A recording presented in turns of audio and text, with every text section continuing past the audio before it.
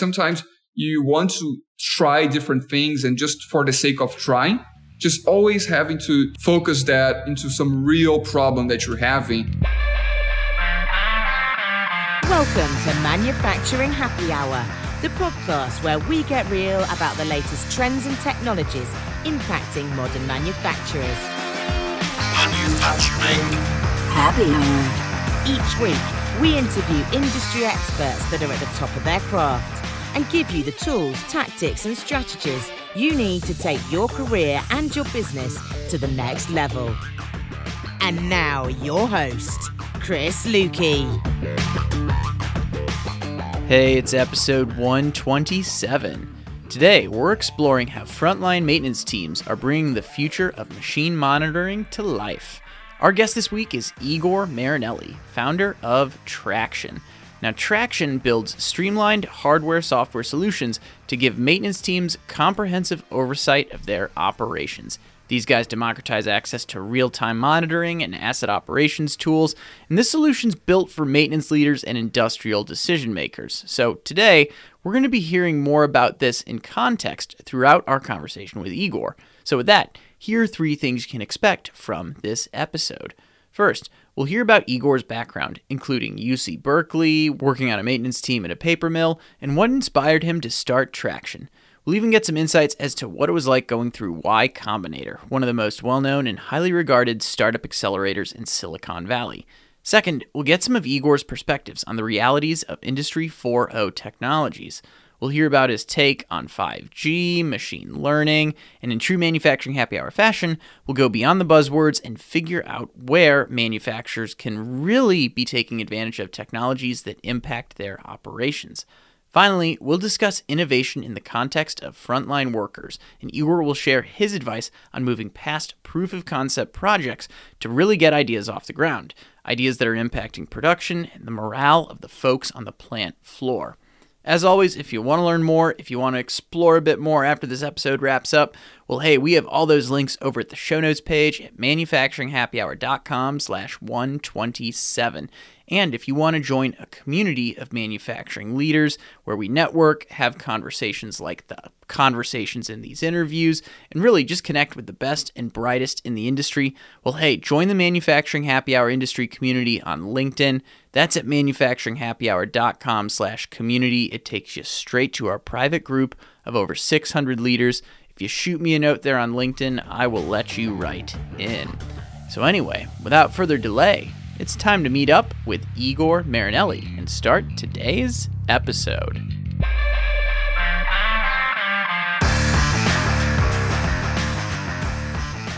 Igor, welcome to Manufacturing Happy Hour, and you already know what the first question is. So if you and I were having this conversation in person over a drink, where would that be? Describe the setting.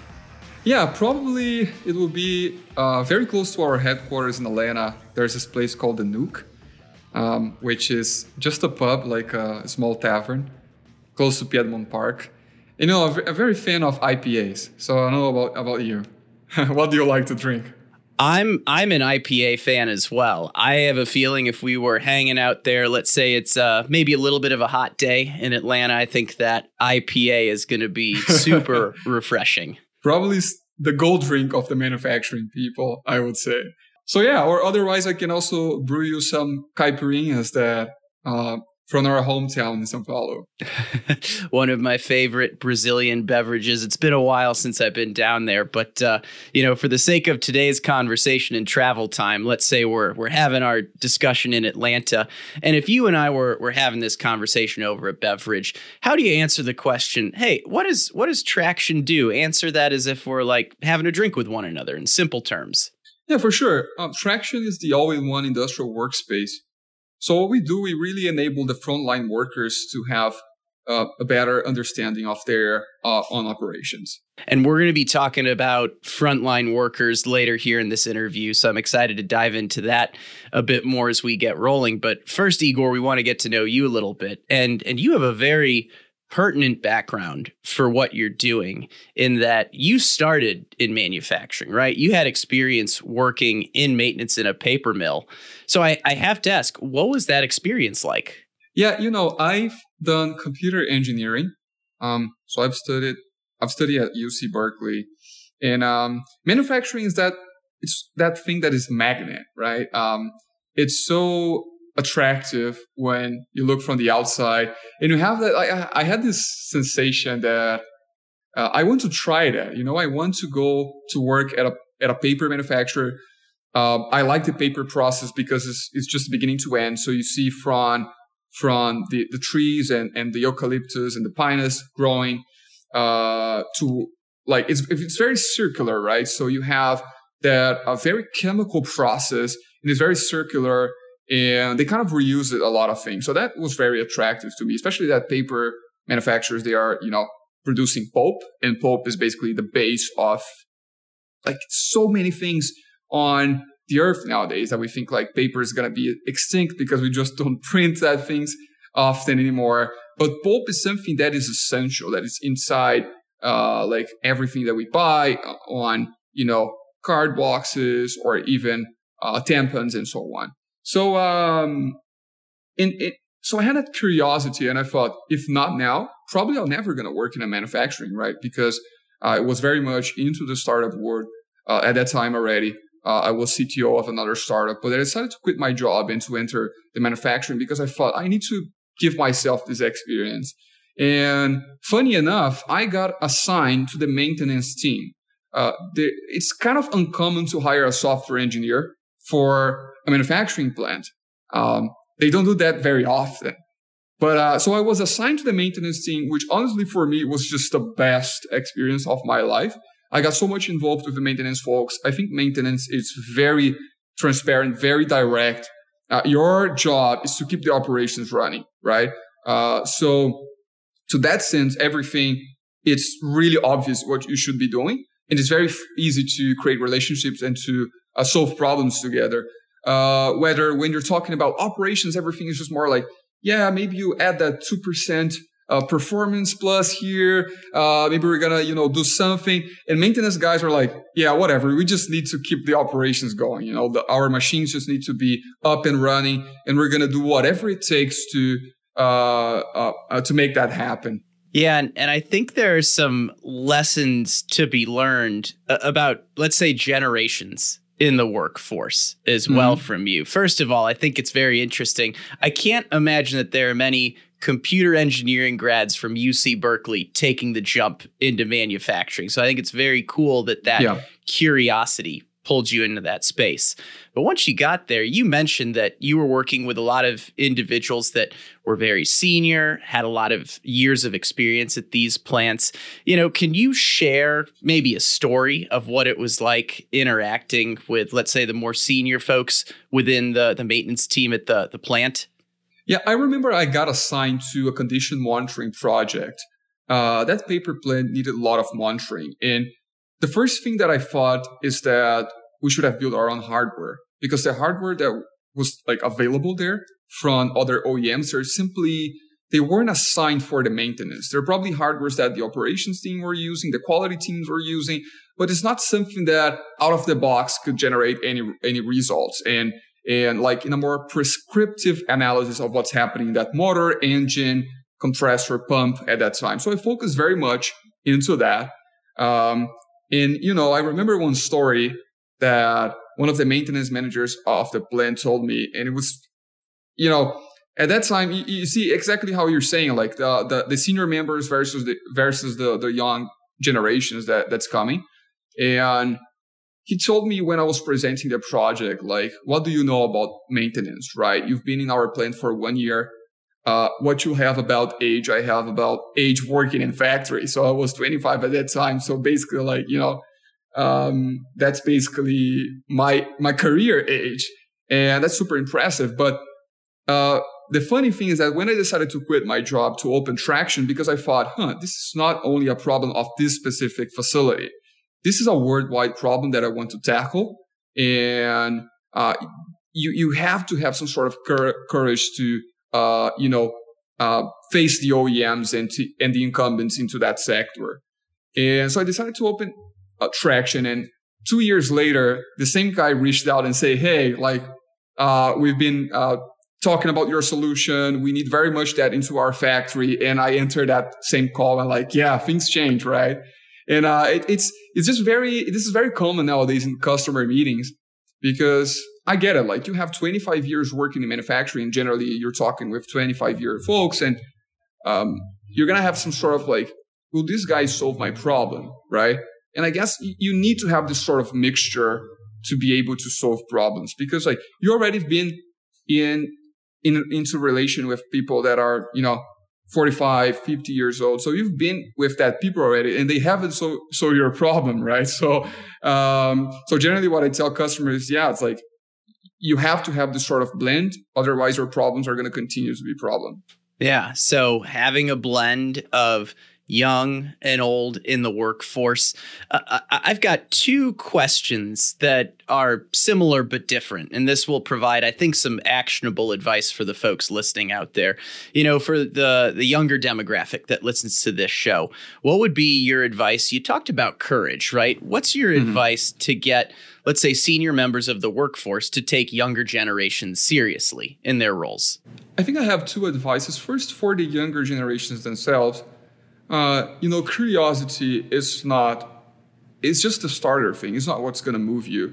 So I think like you have sort of obligation to just do your research, try your own things without necessarily moving so many people around here and there, because it's kind of annoying, right? Like, you just enter the facility, you already want to change everything, how the sausage is done. And sometimes, honestly, they just need, improvements. You don't need to change the whole thing. You need to turn the wheel upside down. So I think like younger generations should kind of hold on their, eager to take on those challenges, but really try to do your side projects there and kind of prove first that they work, instead of just trying to blend a bunch of people and talking speculative things of why do you think that should work. So be very technical and show real data and experiments of why would that improve anything that you're doing. And I think like the senior generations, they need to, really think about what this stubbornness is actually achieving for them, right? It's important that you consider that you might not know everything.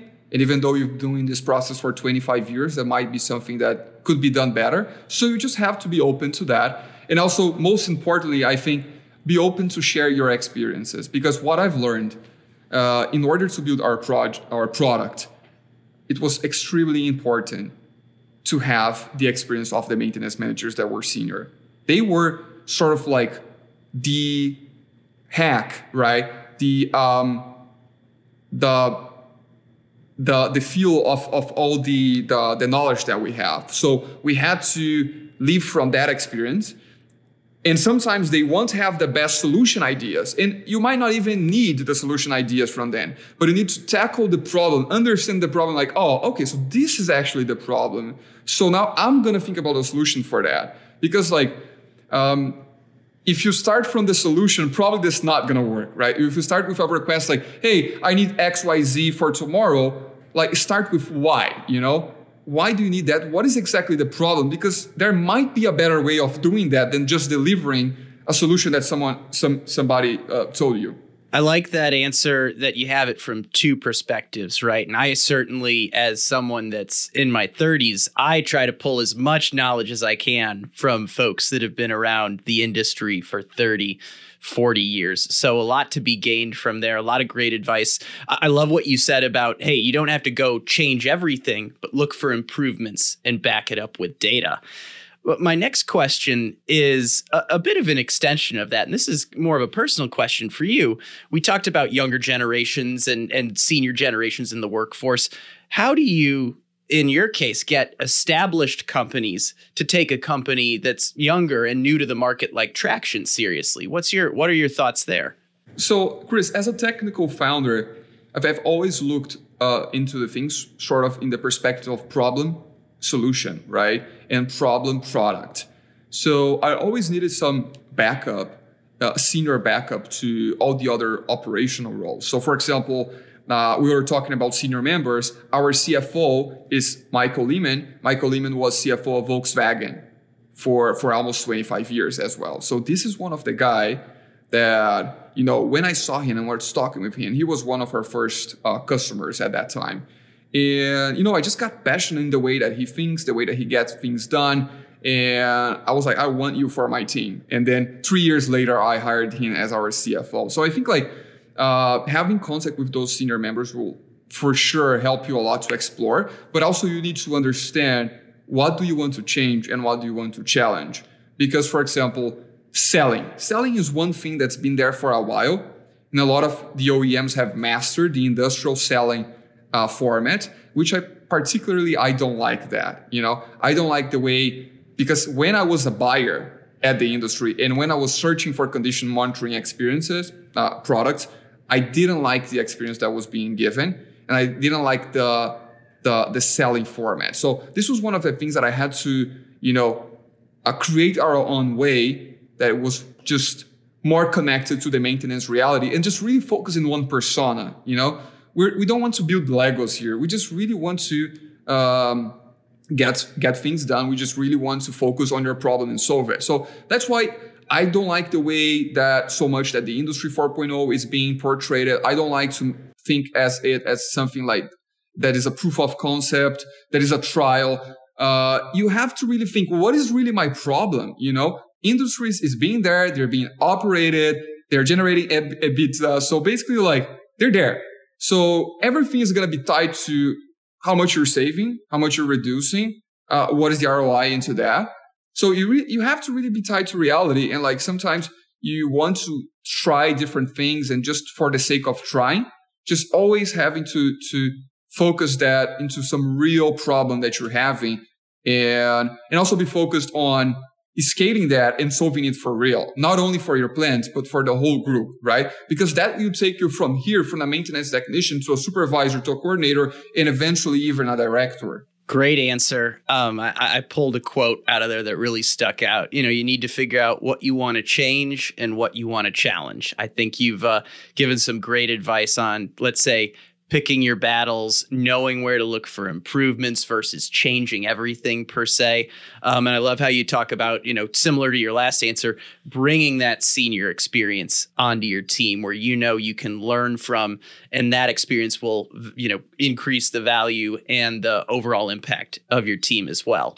You just talked about Industry 4.0 there. You mentioned it. We're about to get there to talk about Industry 4.0, IIoT here in a second. But one more question about your background, and this is one I've been really curious about. You went through Y Combinator, right? And we think of that, I think, as, hey, Silicon Valley, right? So what is it like being an industrial-focused hardware company in Y Combinator? Tell us about that experience. We're the round pegs on the square hole there, right? So basically, Y Combinator hasn't really have the history of investing in industrial solutions or hardware software companies. And I think when you're a hardware company, or when your whole base is to build hardware and also provide a software on top of it, because they are intrinsically connected, and you need to do the two of the things well.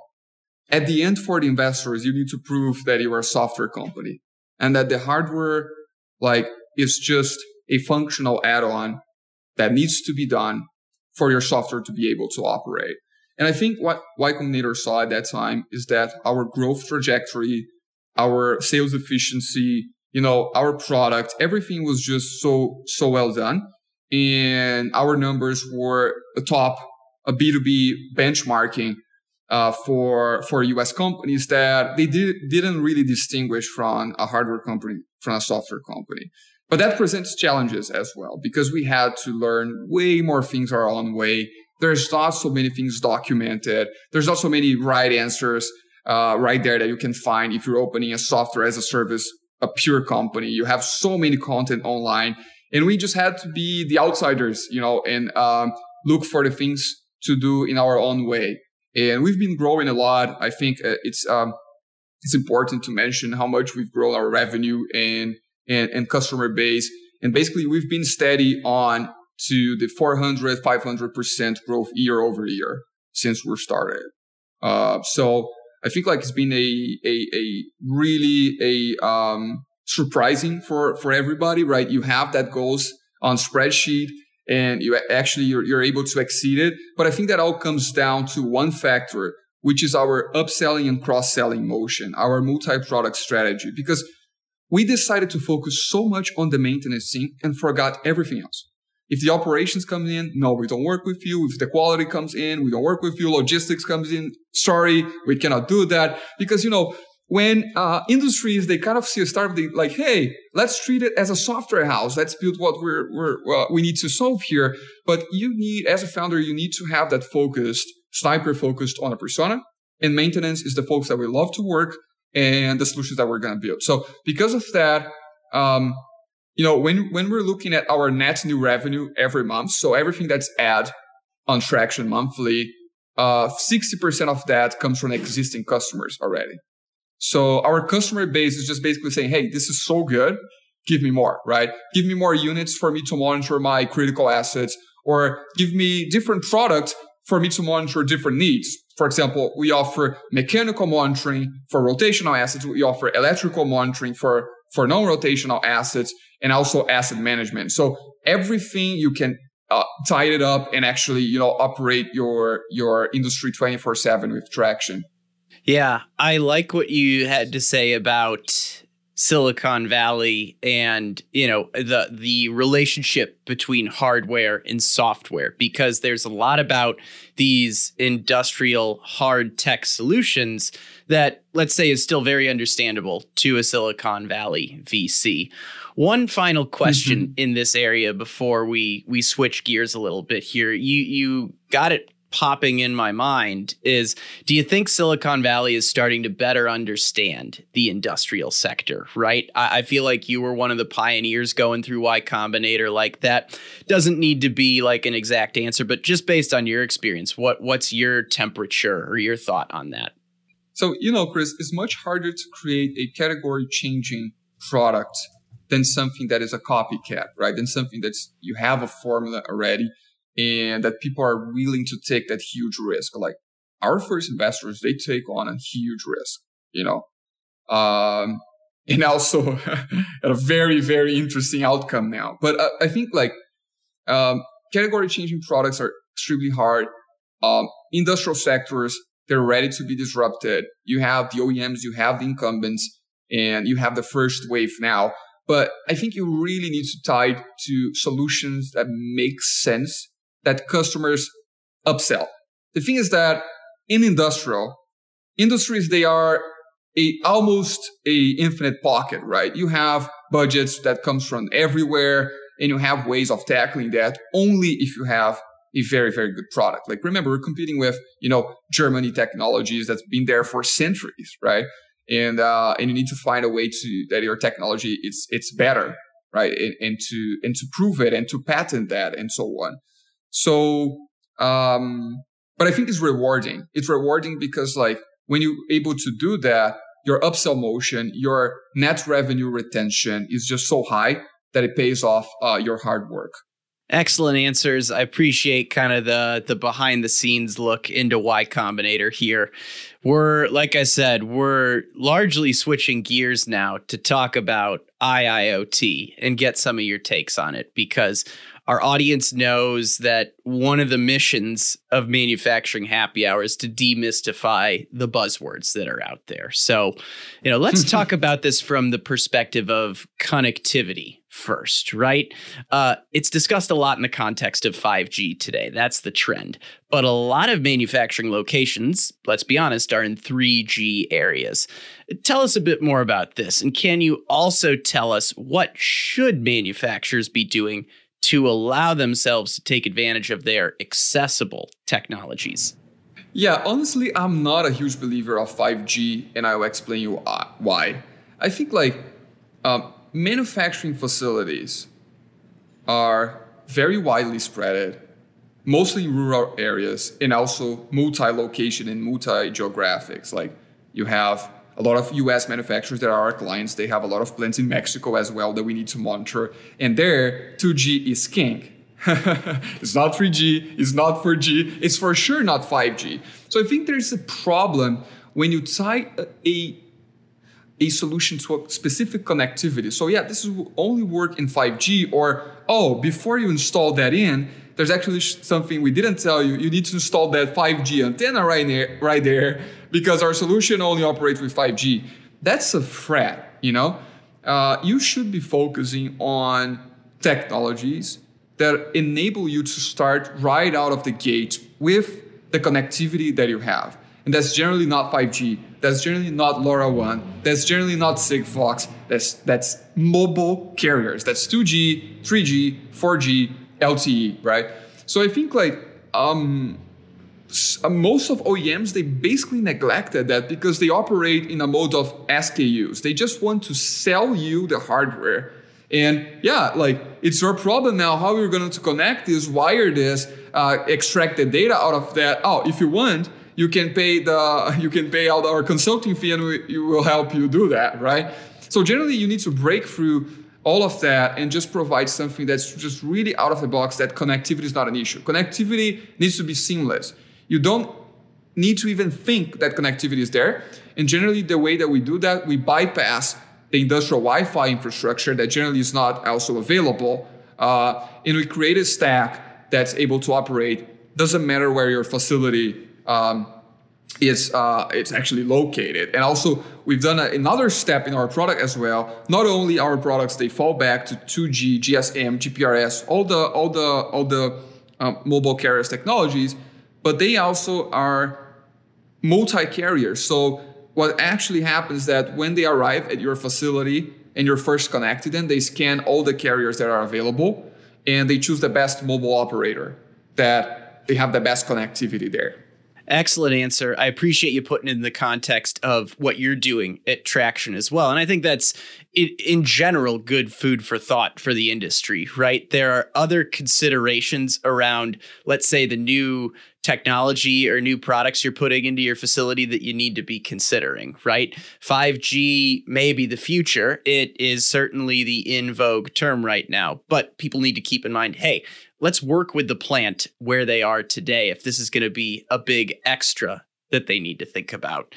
A separate topic is, let's take on machine learning next, right? So McKinsey, for example, is talking about machine learning and data, saying you need to create like a data lake so that you can do like a machine learning implementation, right? I'm curious to get your perspective. Are most manufacturers ready for machine learning, or do we need to focus on measuring direct variables like, vibration, for example, that you're very familiar with? Oh, Chris, that's an acid topic. I'm not sure if I'm allowed to say that, but those companies that you mentioned, they focused on selling a very generalistic package of machine learning and one size fits all, right? The problem with those approach is that generally, you're comparing apples to pineapples, right? So what's available there in the industry nowadays? You have pressure variables for the production. You have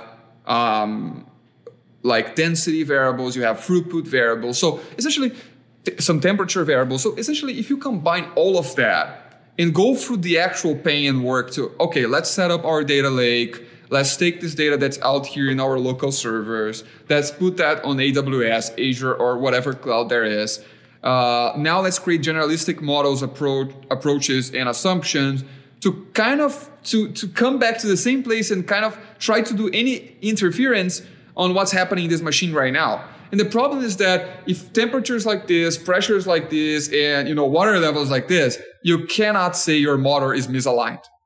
You just cannot draw back to that conclusion. It's just basically impossible because this generalistic approach focuses on taking whatever trash is out there and trying to do something that, is magic and where magic cannot be done. You need to focus as a maintenance manager, you need to focus in monitoring the specific variables that will give you the exact assumption. So let's think that, for example, you're a doctor, right? And you have an AI running on top of an X-ray. And you're trying to find a tumor probably in the chest area. That AI cannot scan your leg. It's just scan the chest. It needs to be able to provide exactly the type of tumor that you have there and for the doctor to be thinking about treatment, right? So that's exactly what Traction is doing here. We're providing that X-ray with that condition saying, hey, like your motor is misaligned, your pump has a cavitation, your compressor is missing lub, and just basically giving that to the maintenance technician so that they can perform the treatment. They can think about the treatment. We don't know the treatment, but we know the diagnosis. So it's generally the same concept here. I think, Chris, it doesn't matter whether it's Traction solution or whatever is their solution that is a condition monitoring. What you need to be asking your provider is like, hey, how is this going to provide me the exact diagnosis of what's happening in my rotational asset? Because like just something that your machine is anomalous. Okay, what do I do with that now? What axis, what part needs to be replaced? That's not enough, right? And so be careful when you're spending tons of money and trying to build up this data lake. Try to monitor first the primary variables. And primary variables are vibration in all the three axes of the machine. That's primary. If you're monitoring electrical equipment, you need to monitor current. Current is excellent. Current is everything because you have the current wave, you have the current harmonics, you have the Fourier transformation, and you have like you're able to say that motor has a phase imbalance, for example. So try to focus on the things that have been widely studied in the mechanical engineering books and things that you can actually have a right approach and the right answer to that. What I've learned and what I've heard in your past two answers is there are a lot of things that we can do in manufacturing where we're taking two steps too far, whether we're talking about having the connectivity, whether we're talking about measuring direct variables. And it's important to, like you're saying, hey, look at what the most direct variables are first before going down this machine learning path. So great advice. I have one more big topic for us to take on in this little, let's say the Igor hot takes on IIoT category of our conversation. Let's talk about integration. So integrating a bunch of disparate systems seems to be one of the biggest bottlenecks for Industry 4.0, right? You and I have talked about this before. Mm-hmm. You know, it could mean, for example, it takes 9 months to integrate and then 3 months to see if your assumptions actually worked once the thing's up and running. But before I go too far, you know, I want to get your take, Igor. What are the common integration challenges that you see? Integration is a very important topic when you're setting up a new thing.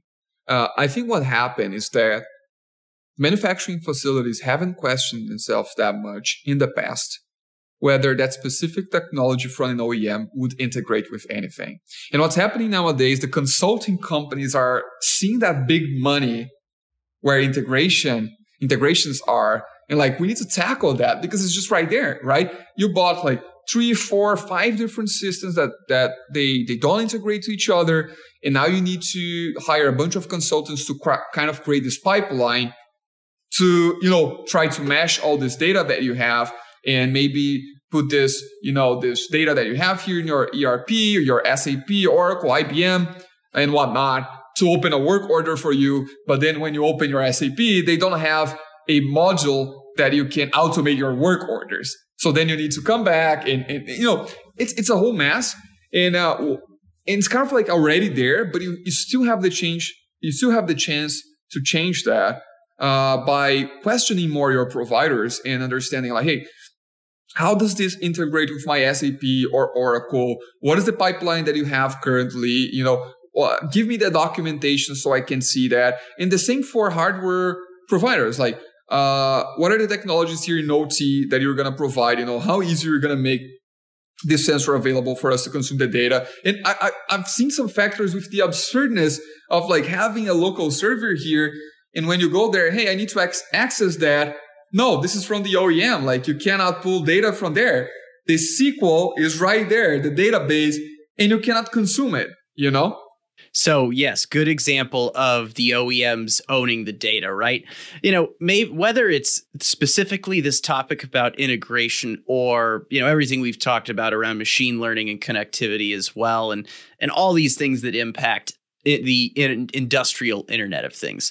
What's your advice for the manufacturing leaders out there that are listening to this? How do you overcome these challenges? So one really easy thing that you can do, even right now, you can call your ERP provider and say, hey, where's my API, right? So I think like most of the ERPs of the industries, you cannot even consume your own API.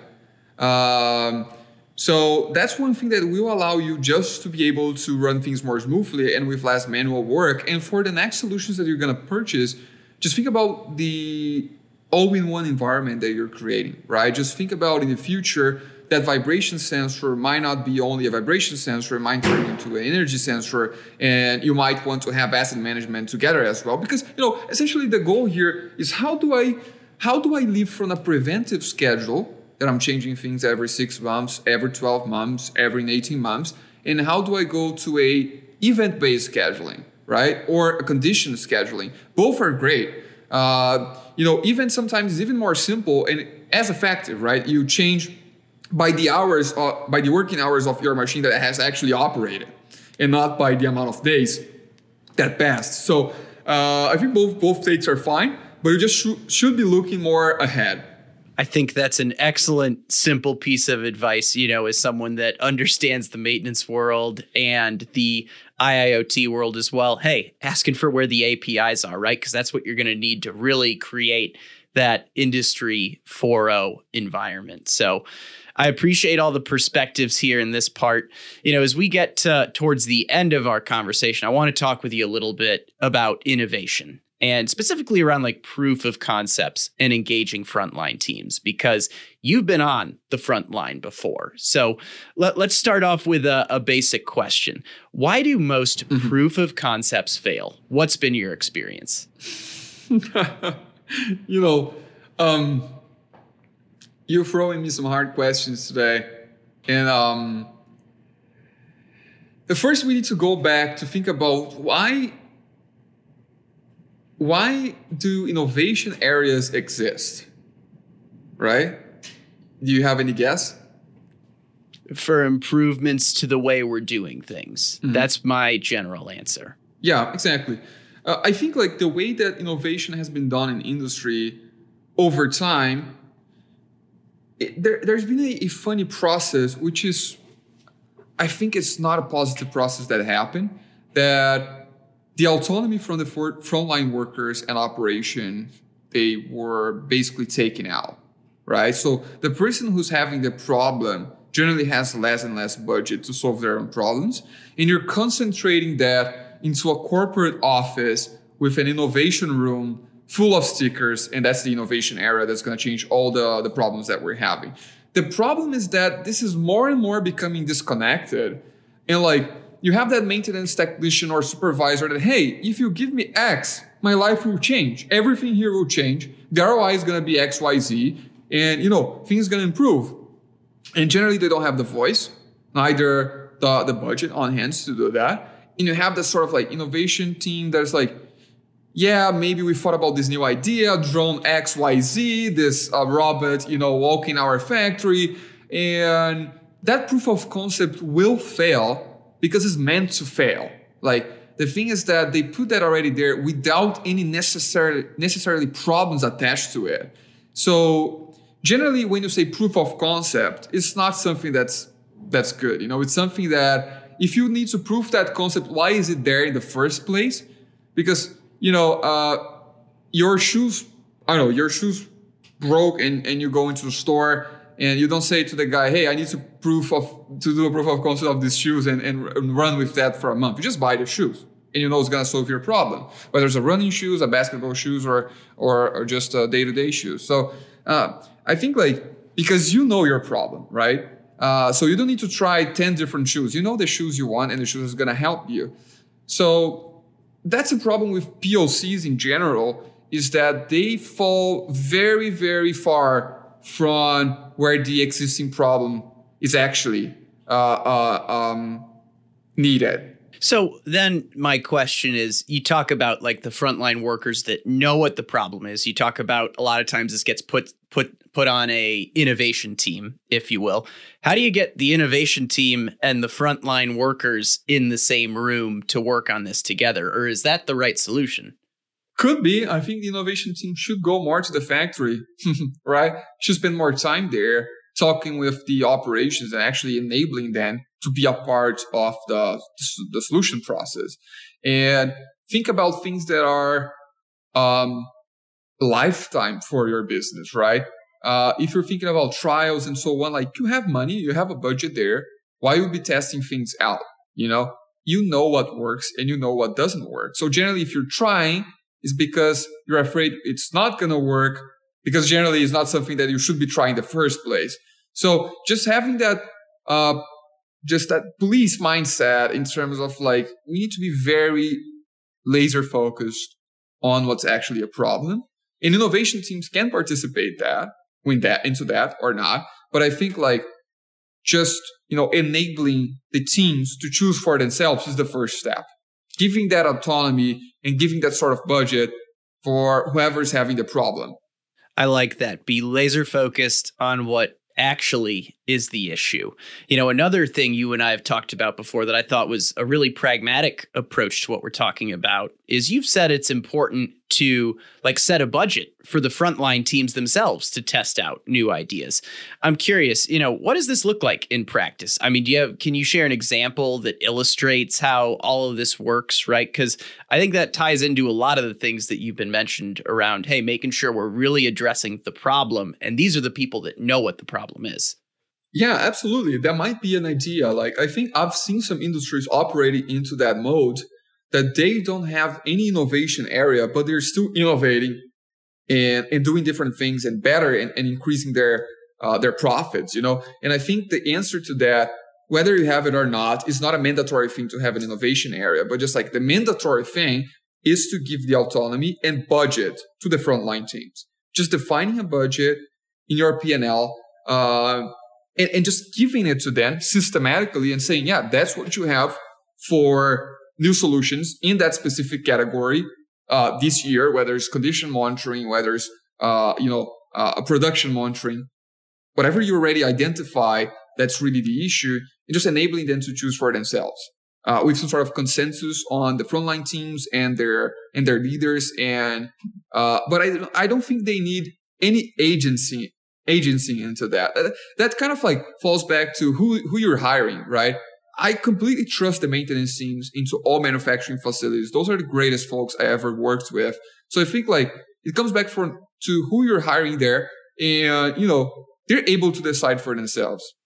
I love it. This episode has contained a lot of high praise for all the maintenance heroes out there that are making an impact on manufacturing facilities. And yes, for those listening to the audio, Igor's giving that a little fist pump right now. I am too. So, hey, we've covered a lot of great ground. I like your fresh approach and actionable advice to all these trends we hear about, and you're offering ways to really take action on them, which has been excellent.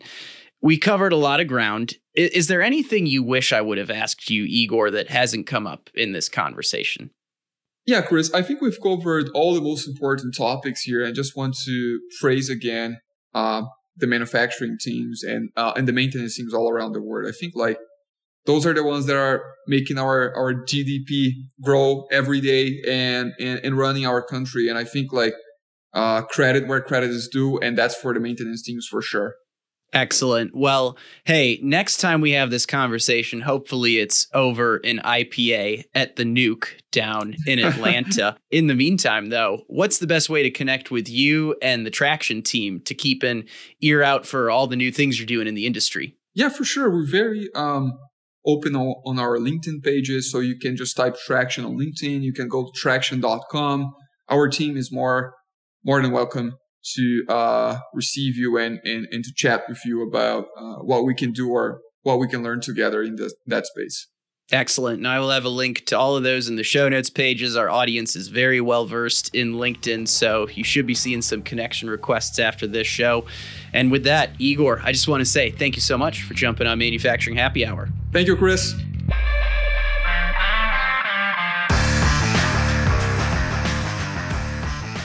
Hey, thanks for listening, and a big thank you to Igor and the entire Traction team for making this episode possible. If you want to learn more, if you want to access any of the resources we mentioned in these episodes, whether that's Traction's website, whether that's the bar, the Nuke that we were talking about at the beginning of the episode, or if you want to connect with Igor, like he said at the end, well, hey, go to manufacturinghappyhour.com/127. It'll take you to links for all of those things I just mentioned. I also do want to give an extra thank you to Traction for sponsoring this episode. That's right, Igor and the Traction team just became the newest partners of Manufacturing Happy Hour. You'll be hearing more about them in future episodes, but it was really great to get to know Igor this time around here in episode 127. One final call to action. If you want to connect with industry leaders like Igor, like myself, or 600 other people that are driving the manufacturing industry forward, go to manufacturinghappyhour.com/community. That'll take you to our private LinkedIn community. That link just shoots you straight over to LinkedIn. Hey, shoot me a connection request to join this group. Would be great to have you in there. Again, that's manufacturinghappyhour.com/community. And with that, that's it for this week. Stay innovative, stay thirsty. We'll catch you again next time. Cheers. Thanks for listening to Manufacturing Happy Hour. Powered by the Industrial Network.